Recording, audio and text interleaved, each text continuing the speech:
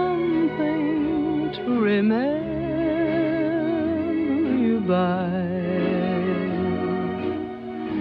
When you are far away from me.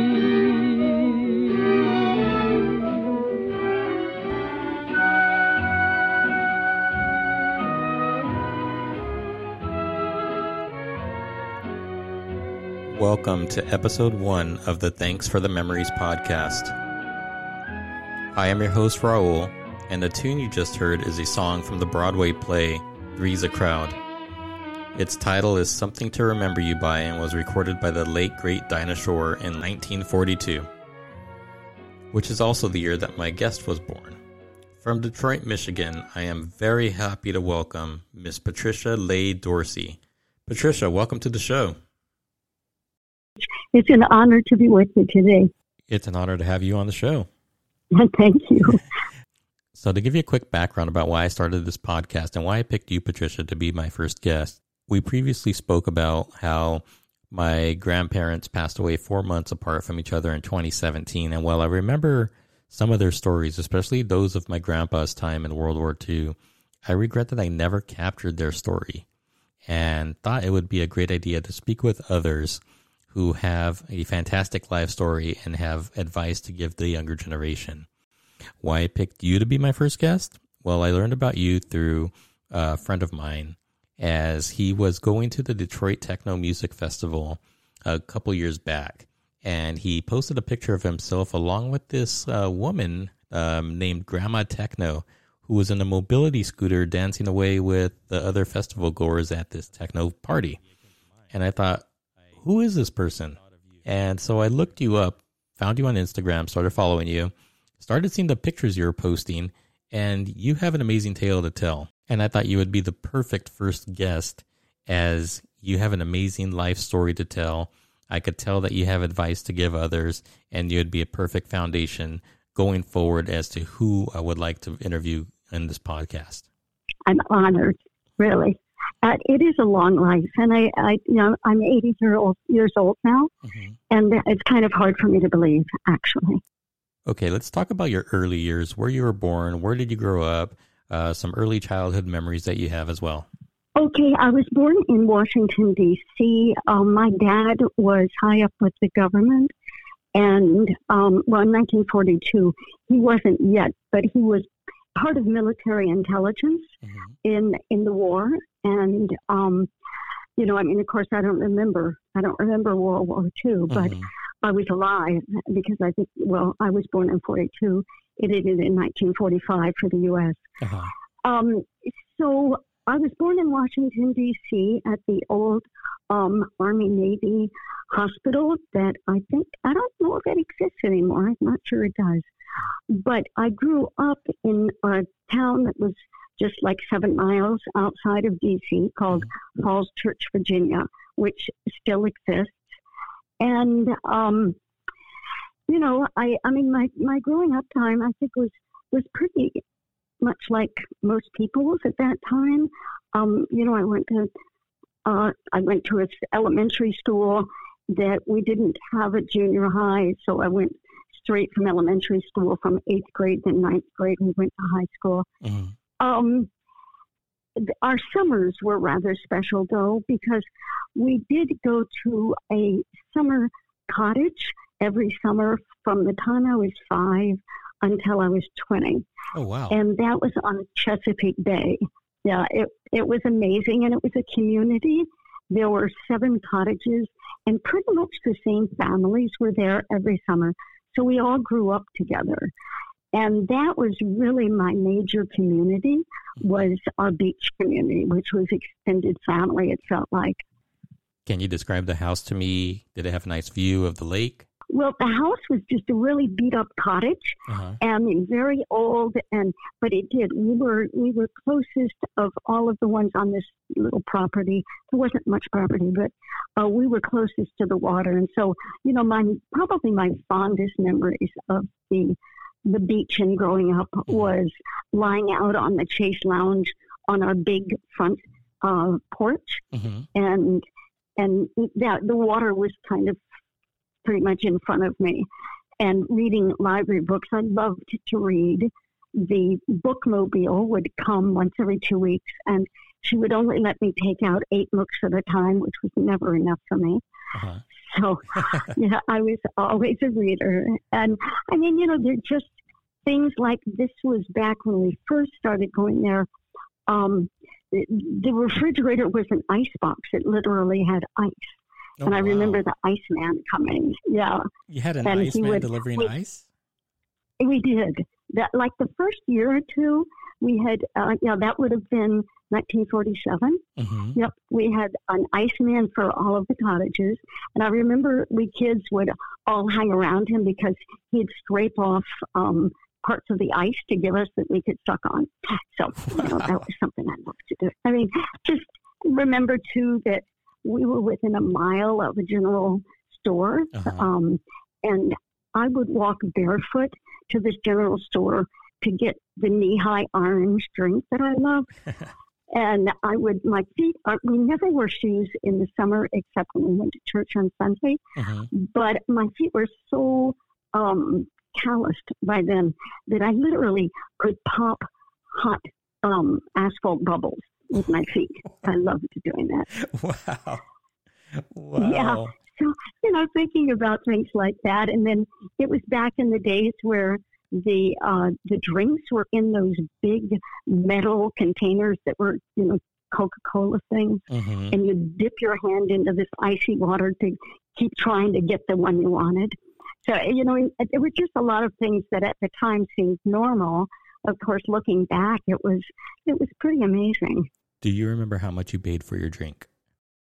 I think it was $5 cents. 5 cents? There's barely anything you could buy nowadays for 5 cents. Yeah, I mean, all kinds of things like that were so different in terms of what things would cost. Yeah. Did you have any brothers or sisters growing up, or were you an only child? Nope, I'm the middle of 3 girls. Oh, okay. So I have an older sister who is 2 years older than I, and a younger sister who's 3 years younger. I bet you all couldn't wait until the end of school so you could head over to your summer vacation home.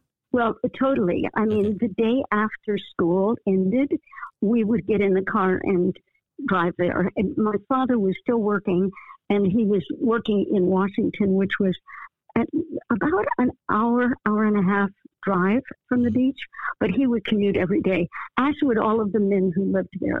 They all were either government people or military. And so they would all drive, from the beach every day to and from. Okay. So, okay. yeah.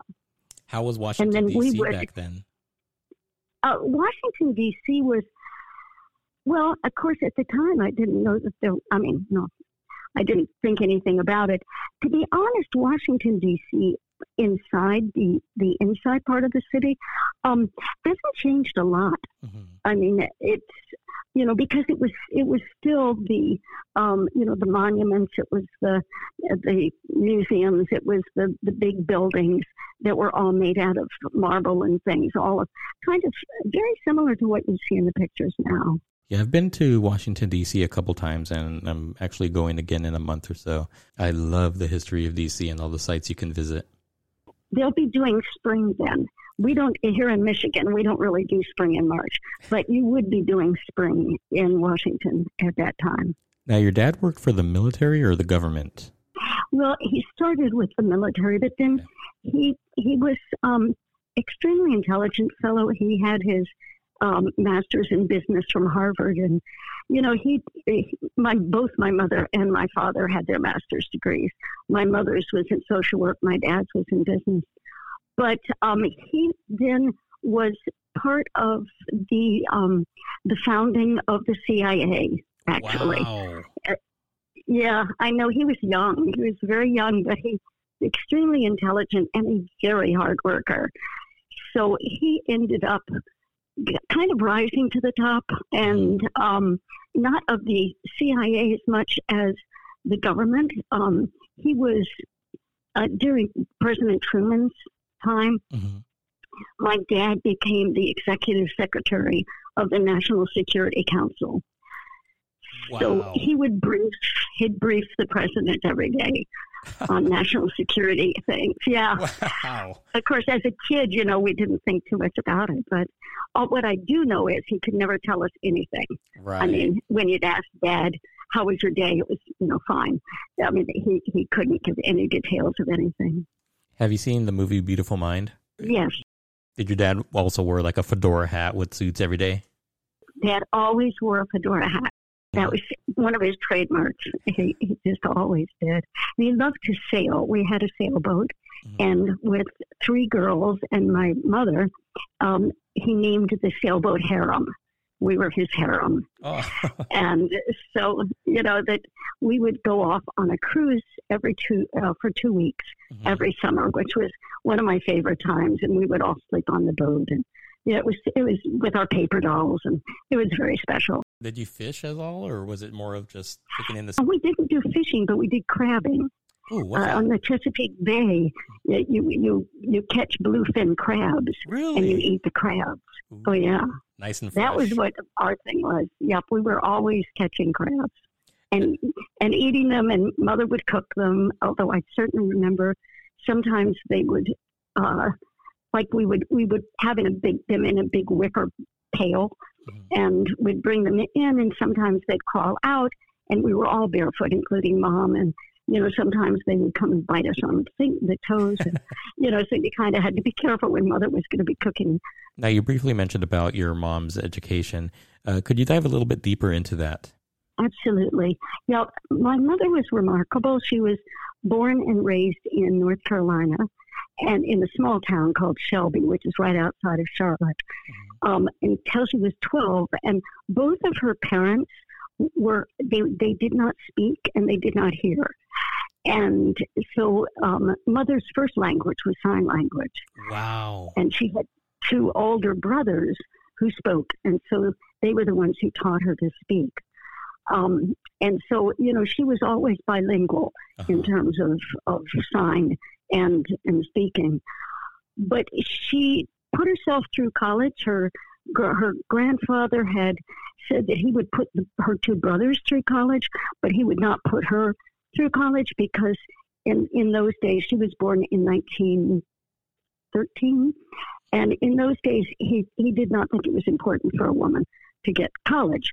But Mother did, and so she worked at the campus snack place to put herself through school.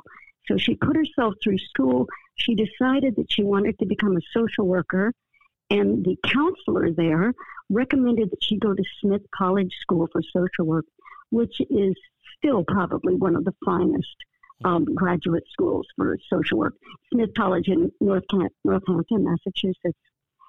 Mother had never been out of the state of North Carolina, but she was accepted anyway. They just thought, I guess they talked to her on the telephone and did an interview and looked at her grades and all of that. But anyway, she was accepted. So she took a boat from Wilmington, North Carolina, up the ocean to Massachusetts by herself, had never been out of the state. And then I think she took a bus into Northampton, which was maybe a couple hours from there. Anyway, she was remarkable.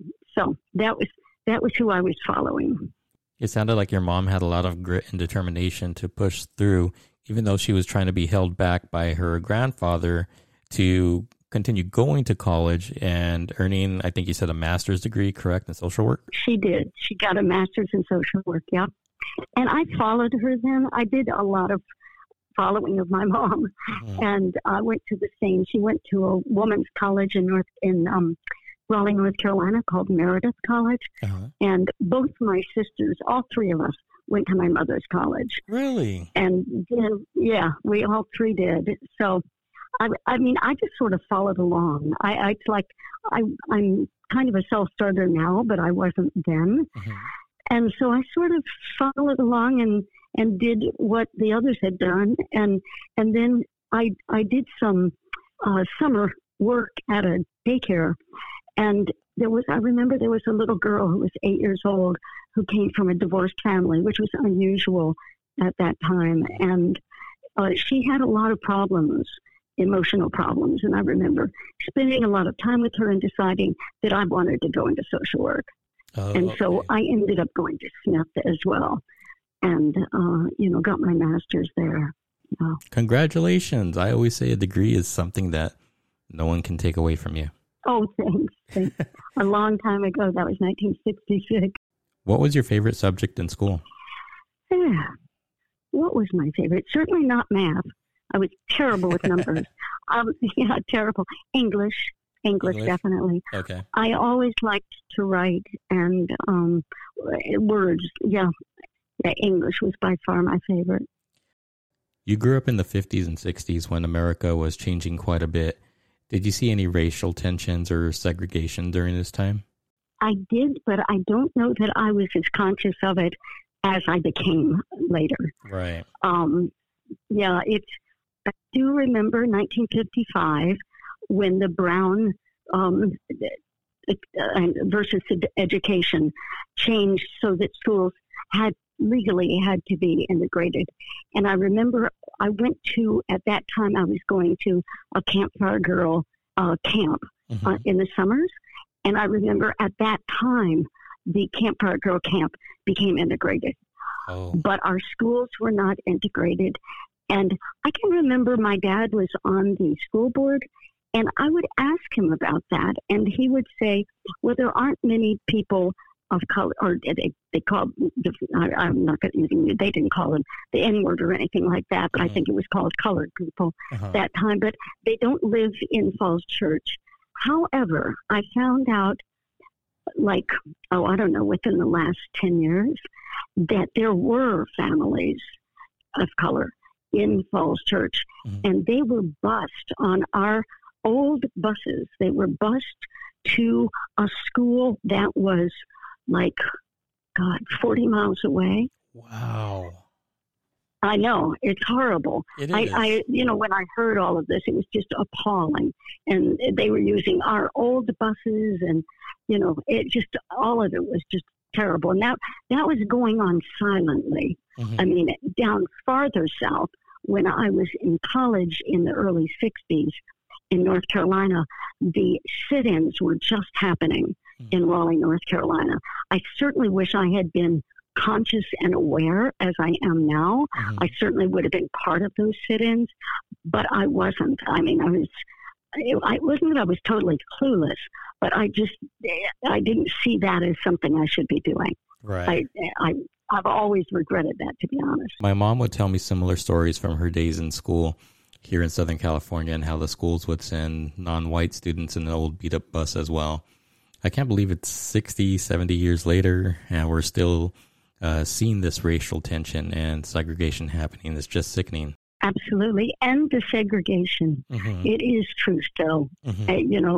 We live in a suburban part of Detroit that is not totally, but predominantly white. And that's honestly, that I'll never get over being upset about that. Yeah. And kind of doing what I can, but it's a tough thing. We have a long way to go. Is all I have to say. We definitely have a long way to go.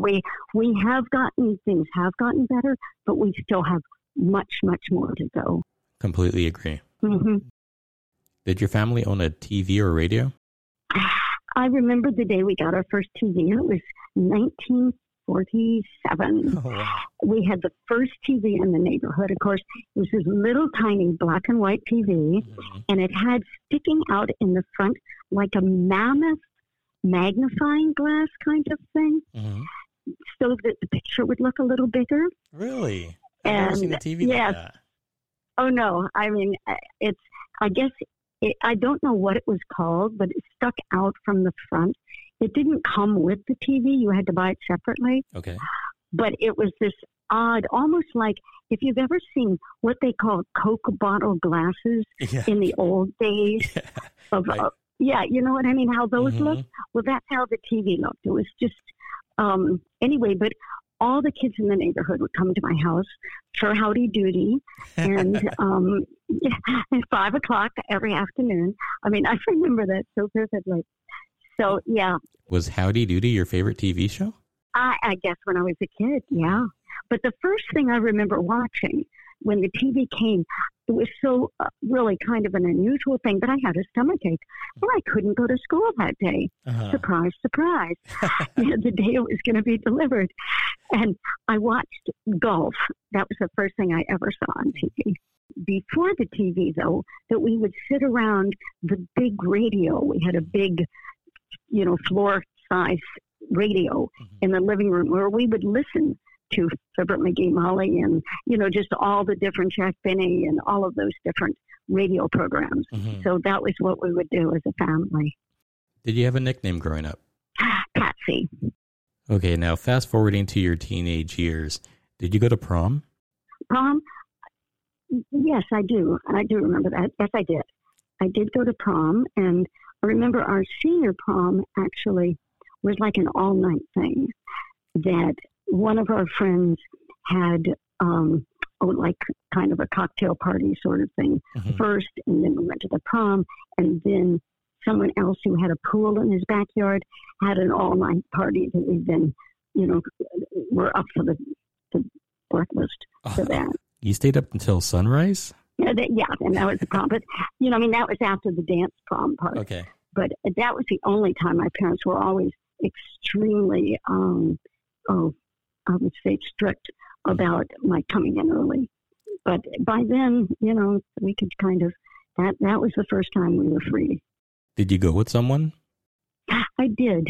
I went with Bill Henderson. That's bizarre. Anyway. Was he a boyfriend? Bill Henderson. No, he wasn't. He was a very cool guy, though. Okay. But he wasn't my boyfriend. But actually, then he ended up going to Duke University, which was only maybe 30 minutes or something from Meredith College. So I dated him some when he was at Duke and I was at Meredith. But he was never my boyfriend. Do you remember any popular songs that were played at your prom? Oh, yeah, I can't give you... it's disgusting. I mean, this is part of the problem of being older. You don't have a delete button. I need a delete button for my brain. Please don't delete anything. Please don't delete anything. Oh, my God. You can't. I wish I could. I've got these lyrics for Peggy Sue and, just all of these 50s songs that I knew the words to all of them, and they still sit in there. If you knew Peggy Sue, then you know why I feel blue without Peggy, my Peggy Sue. Oh, well, I love you, galleys, I love you, Peggy Sue. Peggy Sue, Peggy Sue. Oh, how my heart yearns for you, oh, Peggy, my Peggy Sue. Oh, well, I love you, gal. What was your first job? My first job would have been summer job, and this is an interesting thing. My first job would have been when I was 16, and my summer job was at the national headquarters of the FBI. I'm sorry, I thought you said the FBI? For the summer job. Yep. And because my dad worked for the government, those folks could get their children to have summer jobs in the government. My mind is blown right now, seriously. Your first job was with the FBI. My first job was making pizzas at Little Caesars. The FBI? Well, the FBI was crazy, too, because it was J. Edgar Hoover, who was absolutely insane. And he ran the place like a feudal fiefdom. It was crazy. Did you have to do like a background check? Before computers. Oh, tons of background checks. But it was the way he ran the place when we were there. I mean, for instance, you were not allowed to go to the bathroom for a half hour before you were starting, after the first half hour of your work day or the last half hour, because he was convinced that you would be bringing materials in that you would put inside your underwear. He was very paranoid. And this was before computers. And so we were in what was called the big file room, which was mammoth, the size of a warehouse. It was huge. And so a lot of us were high school kids, and we would say, party in the A's. So everything was alphabetical. So there would be a party in the A's because it was farthest away from the door where the supervisor would be. What were your duties? We were just filing these index cards. Index cards. And we were also looking up people. We were looking up people to see if they had any dirt on them, which they did because he was so paranoid. How did the FBI get information on people back then without the use of computers? They just had all these people out there tracking them. Right. You know, and I don't know exactly how, but I know that we were filing these little index cards of people like Rock Hudson and, you know, people like that he would just get all this stuff on that wasn't true. A lot of it wasn't true because Dr. Martin Luther King Jr. was in there. Really? And he had untrue lies about these people because he was so paranoid. Yeah, it was a very strange place. So I worked there for 2 summers, and then I worked 1 summer at the CIA, and that was when they were converting to computers, and so I was helping to convert microfilm things to computers. Interesting. And then my final place that I worked was a day camp. Yeah. There are moments in life when something significant happens, and we can recall the date, time, location where we were when we heard the news. For instance, I recall getting on the freeway the morning of September 11th, and I was listening to a local radio show named Kevin and Bean here in Southern California, and it was announced that the World Trade Centers had been attacked. Well, the first thing I remember was when President Kennedy was shot. That was going to be my question. Do you remember where you were when? That was it. And I can remember exactly when and where and how I found out. And it was huge for everybody. My parents came down. I was at college. My sister was there too. My parents came down to be with us. I mean, it was so traumatic. It was so traumatic for everybody. I would imagine many people in the streets crying and trying to process what happened. We were, exactly. All of us were. Nothing like that had happened, you know, that we were aware of anywhere. Nothing like that had happened. And that was really the first moment that I remember where we had that kind of community awareness of an event, and that everybody pretty much felt the same about it. And that was, we were just devastated by it. You said you graduated with your master's in 1966. Correct. Now, what else happened in 1966? Well, that's when Eddie and I got married. How did you two meet? I graduated, I got my master's, I think it would have been the beginning of September, and Ed and I got married in October. I had met him on my second year of field placement. The program at Smith was 2.5 years long, straight through. We were up on campus for 3 summers of academic classes, and then the 2 winters in between, we were on field placements. My first field placement, I was in Cleveland at a family service agency. And when you were on field placement, you would be closely supervised by one of the supervisors at whatever facility you were working at. And you would be there from September until May, and then you'd go back to campus. So my second field placement was at Lafayette Clinic here in Detroit, which doesn't exist anymore, but it was an in- and outpatient psychiatric clinic down on the Chrysler Freeway, right downtown. How long did you two date before you were married? Oh, did we date? You know, we did not enough. We really didn't know each other very well. The first year we got to know each other, but we didn't. Yeah, we met at the end of January at a dinner party that a psychiatric resident was giving at her house, and we started dating then. And then Eddie was 35 and I was 23. Okay. So there was quite an age difference. He had never been married and was scared, to be honest. And so when we started talking about marriage, it was okay for a while, but then he got spooked. And so he kind of broke up with me for a while then. And then 2 months later, he called me again out of the blue. And the next week I was in a bad car crash where I, got my face all messed up, and I was at Ford Hospital for like 10 days. Oh my gosh. And my mother came and my supervisor from Lafayette Clinic, and I said to them, well, should I tell Ed? Because he had called me to like tell him about this. And I said, absolutely. So I did, and he walked in the door. Aww. The rest was history. Yeah, then we were very close, but then I was going right back to Smith to take the academics. So we really didn't know each other very well. But I did know, like after the first date, I can see myself in my apartment closing the door. And I hadn't even kissed me goodnight, but closing the door and leaning back and saying to myself, I'm going to marry that man. And it was just this bizarre knowing. Right. And so, there was something there. But as I say, we had a lot to learn. Does he feel the same? Yes, I think, you mean in relation to... Did he know you were the one as well? I don't know. I think he was scared.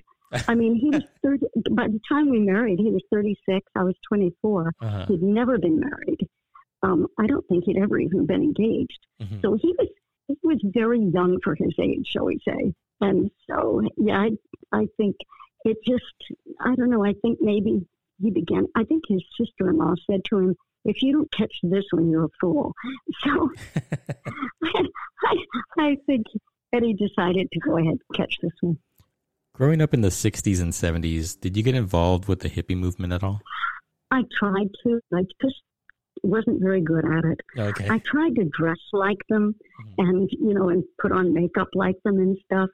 But I can't say that I did. I'll tell you when I became a hippie, though, was when I was in my 60s. Your 60s? Yes, it took me that long to sort of get into my true hippie phase.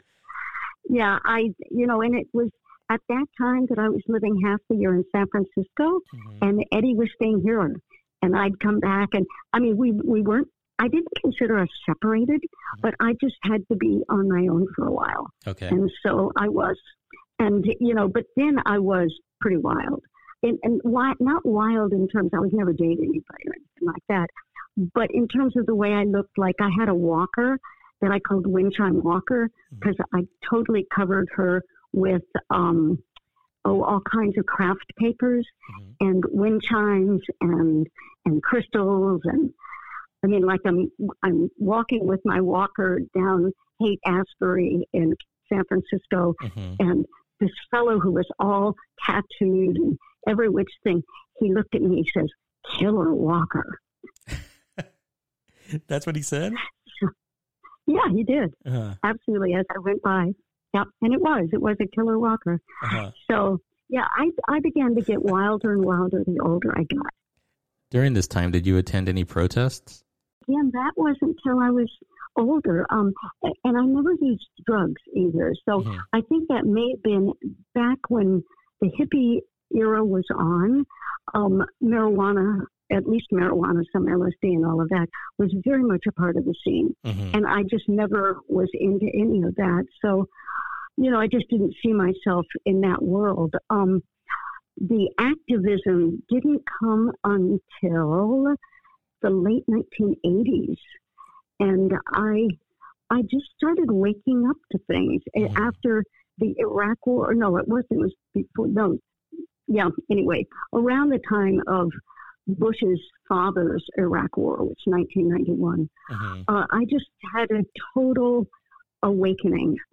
They talk about being woke. Well, I became woke totally, and everything changed for me. So that I then, for decades, was really a full-time activist on the street, in New York and Washington and I don't know, wherever. I even went to visit a Muslim friend who had been arrested after 9/11. Really? I visited him and his family in Lebanon. Wow. And he asked me to speak to an organization at the American University in Beirut about anti-war, because this was during the Iraq War, about anti-war feelings in the U.S. So I spoke as an anti-war activist in Lebanon. It takes a lot of guts to go to another country and talk about the anti-war movement here in the U.S. Well, I think guts is something I was born with. And I think I got it from my mother. Mm-hmm. You know, if you remember her story, I do. I think she was born with guts. Mm-hmm. And I think it was in my DNA.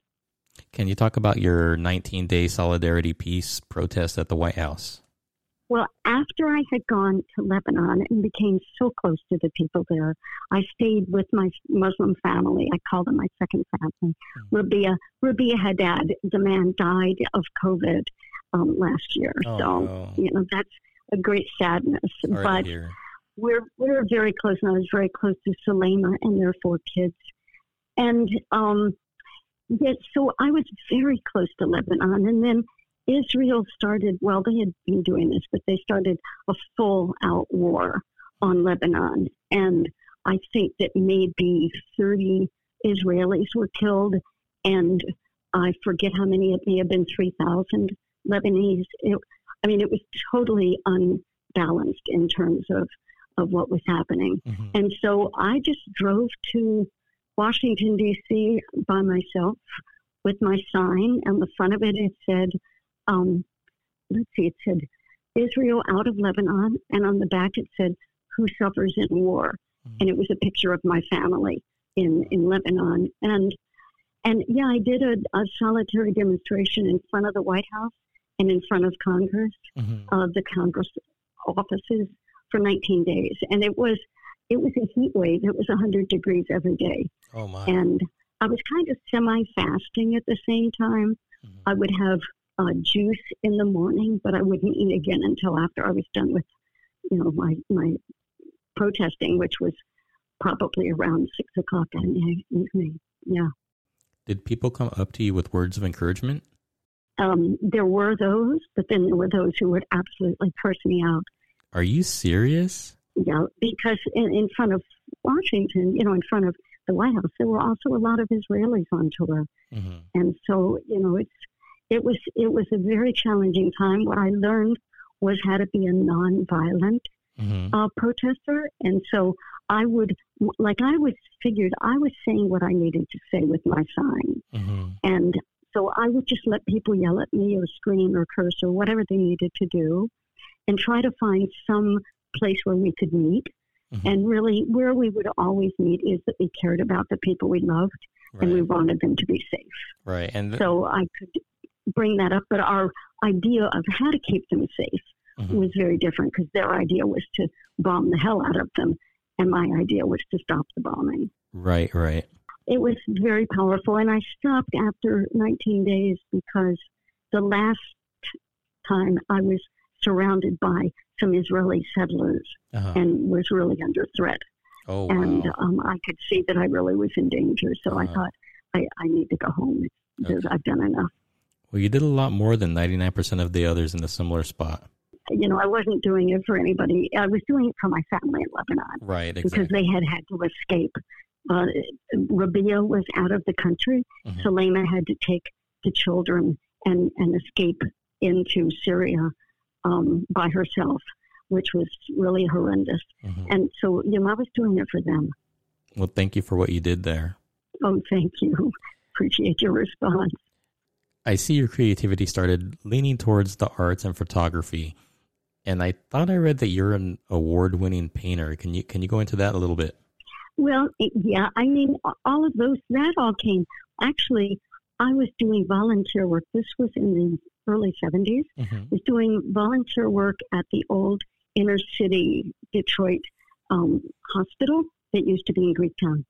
Anyway, and I was with the pediatric patients, and we would play in the playroom with the kids and with magic markers, and would make our little drawings. I'd bring them home. We'd put them on the refrigerator the way you do with those things. But Eddie saw some talent that I didn't know I had. And so he gave me art supplies and even an artist table for Christmas. I believe it was 1974. Mm-hmm. And I just started taking community art classes, and absolutely something in me just came alive. And so I went back to school. Then I went to Center for Creative Studies for think a year and a half or 2 years, mainly trying to learn how to draw. I was already winning awards with my watercolor paintings. I had good sense of color and composition, all of that, but I couldn't draw. I couldn't draw people or anything. So I did a lot of life drawing and life sculpture and learning how to draw. And then I just felt, all of my being, as I have a tendency to do, was then in the art world. And I was writing art reviews, and I was teaching art and making art and being part of a cooperative gallery in Greektown. And so, that was when I found that I had all this artistic talent I didn't even know I had. Did you start photography about the same time? Nope. The photography only came later, quite a bit later. So I started with painting, sculpture, clay, multimedia, all those things from 1975 until, I was still doing it in 2000. But in 2000, I started keeping an online journal, daily journal, kind of like I do on Instagram. But this was from my own website. And to coordinate with that, I got a little point and shoot camera that I could take photos to put up on my website with my journal entries. And I think after in 2006 then, it was 2006 I kept that. But then I decided, I just want to really become a photographer. So I got myself a good Canon camera, and I think I took one little 6-week class on how to use a camera and just went on from there. Yeah. Your photos were in Time magazine. Well, yeah, I've had 2 books so far published by publishers. The first one was Falling into Place, and that is all self-portraits of my living with a disability. That ended up being published by a publisher in Wales, so I was even able to go to Belgium, actually. Nice. When we printed that, I was on, there for the printing of that. And, and then the second one was in 2019, and that's the Grammar Techno book. And that was published here in Detroit. So, yeah. But I've had, my work has gone all over the world. I've had solo exhibit in China, and it just things grow one on another. It was amazing. And you were in Oprah's magazine as well? Yes, I was. Yep. Oprah had an article. I was one of 27 women who were chosen by Instagram to have an exhibit. And they were starting a new initiative called My Story, where people would tell their stories. And so they had chosen women who had Instagram accounts that they considered that kind of diaristic thing. And so, we got together in Los Angeles for an exhibit at a gallery, 2015, and Oprah got hold of it, and she chose. I think the article was something like 5 women you should follow on Instagram. Wow, I was one of them. That's amazing. Yeah, so. That is amazing. Yeah. As I say, you never know. I mean, if you're open to trying different things and kind of following wherever your passion leads you, you have no idea what's going to happen. It's such an adventure. Exactly. Yeah, I started photography about a year ago and was so excited when a magazine published one of my photos. But see, that's how it starts. It isn't like it has to be big from the beginning. Yeah. But people see it, and then someone else contacts you, and blah, blah, blah. Just, one thing leads to another. I would never, ever. That's why I worry when a lot of young people talk about their 5 and 10 year plans. All that stuff is like, forget that. Just follow your passion, see where it leads you, and be willing to shift gears. I mean, I've had so many different chapters now. And every time I'm in the middle of a chapter, I think, well, this is it. Here I am. But now I'm saying, no, I know that this is just one of many chapters. Speaking about chapters, another chapter in your photography is the Blue Mirror Project. Can you give me some details on that? That project started right after I had finished taking pictures for my self-portrait book. And that book was published in 2013. So I had kind of had taken most of the pictures by 2009. And I was in New York to see my mentor, and we were going over an edit for the book and things like that. But I thought, I need to be taking new pictures. And the picture that was on the cover, what ended up being on the cover of that book, was myself looking at the camera through my grandmother's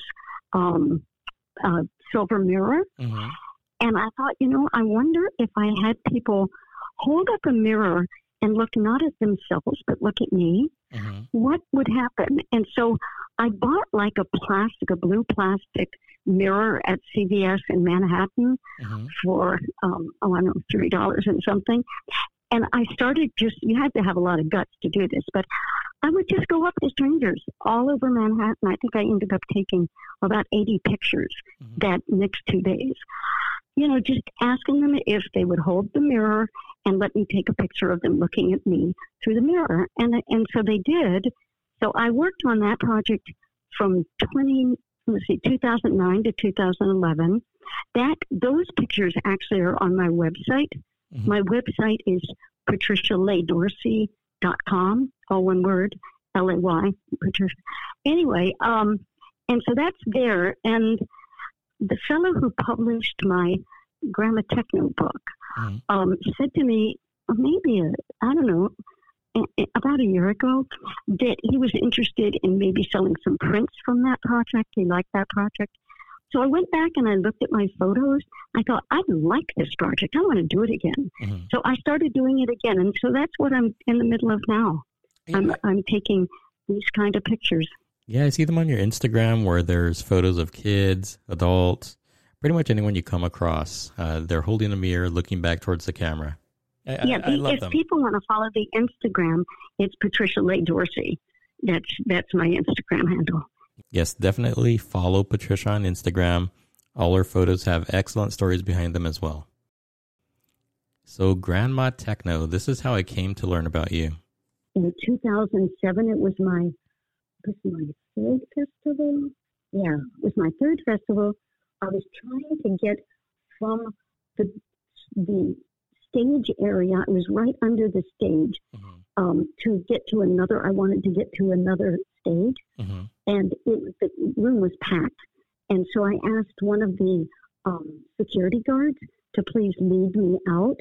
So as I am following him in my scooter, someone yelled, just this voice from the back says, "It's Grandma Techno, let her through." And so that was when the name came, and it's just been ever since. How did you come to learn about the festival?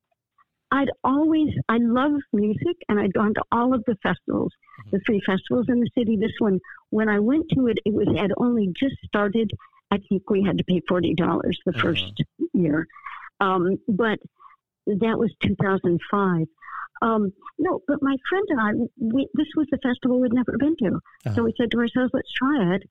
And we walked into Hart Plaza, and it was so loud that we had to leave. So we went to the Marriott gift shop and bought earplugs.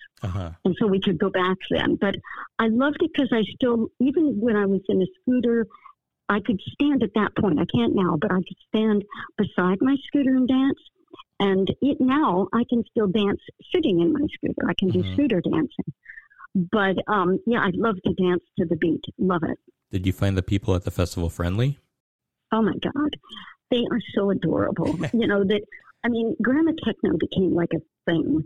And so that's another thing that I could never do social distancing at the festival, because everybody is in line to get their hugs and kisses from them.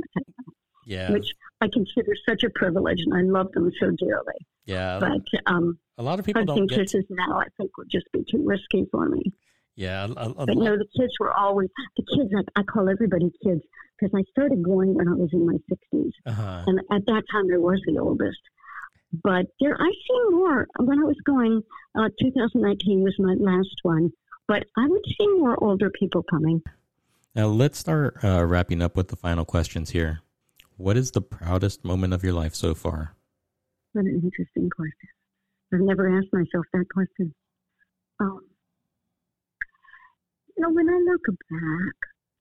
look back, I really think it's the 19-day solitary demonstration I did for Lebanon in Washington, where I was by myself. There were other people protesting, the pink ladies. There were other people protesting, but I couldn't let them be with me because they always wanted to argue with people who disagreed with them. Right. And I refused to do that.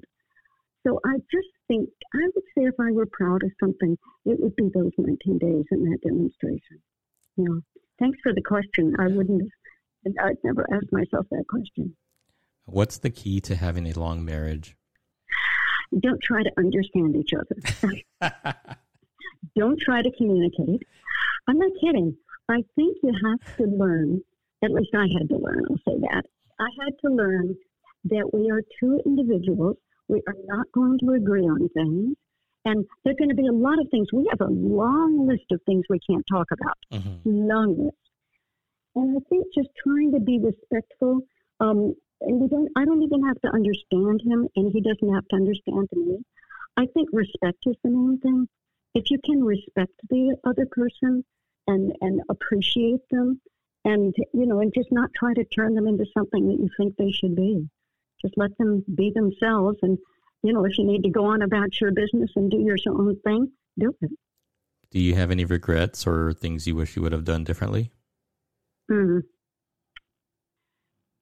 do. I have some regrets. Not a lot.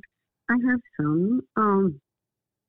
They're just little small things where I wasn't as sensitive to someone as I could have been. And I look back and I think I wish I had been different. I can't say I have any major regrets, but it's just kind of a way of being with other people that sometimes I look back and I think I could have either kept my mouth shut or I could have listened more. I think maybe that's the main thing. I wish I had listened better. I still do. I still wish I would listen better to people. And last question here. What advice would you give to someone in their teens or 20s? Dare. Absolutely dare to do things so differently that you don't know what's going to happen. I think so often we try to organize our lives and have things all according to our plan. But I would say be willing to go and jump off the cliff, whatever the cliff is. I mean, as long as it's not something that's going to hurt you or anyone else. Right. That's an important piece of it. But, like I dared to go to Lebanon by myself in my scooter, using my scooter. I couldn't even walk then. Just the different, just be a daring person. Don't sell yourself too short, I guess I'd say. Okay. We can do more than we even imagine. Patricia, this last hour has just zoomed by. It's been an honor speaking with you and learning about your life. Thanks so much for the memories. I thank you so much. Your questions have been marvelous. And honestly, from having done this with you, I know myself and my life better than I did before. Thanks for the memory of sentimental verse, nothing in my purse, and chuckles when the preacher said, for better or for worse. Thank you so much.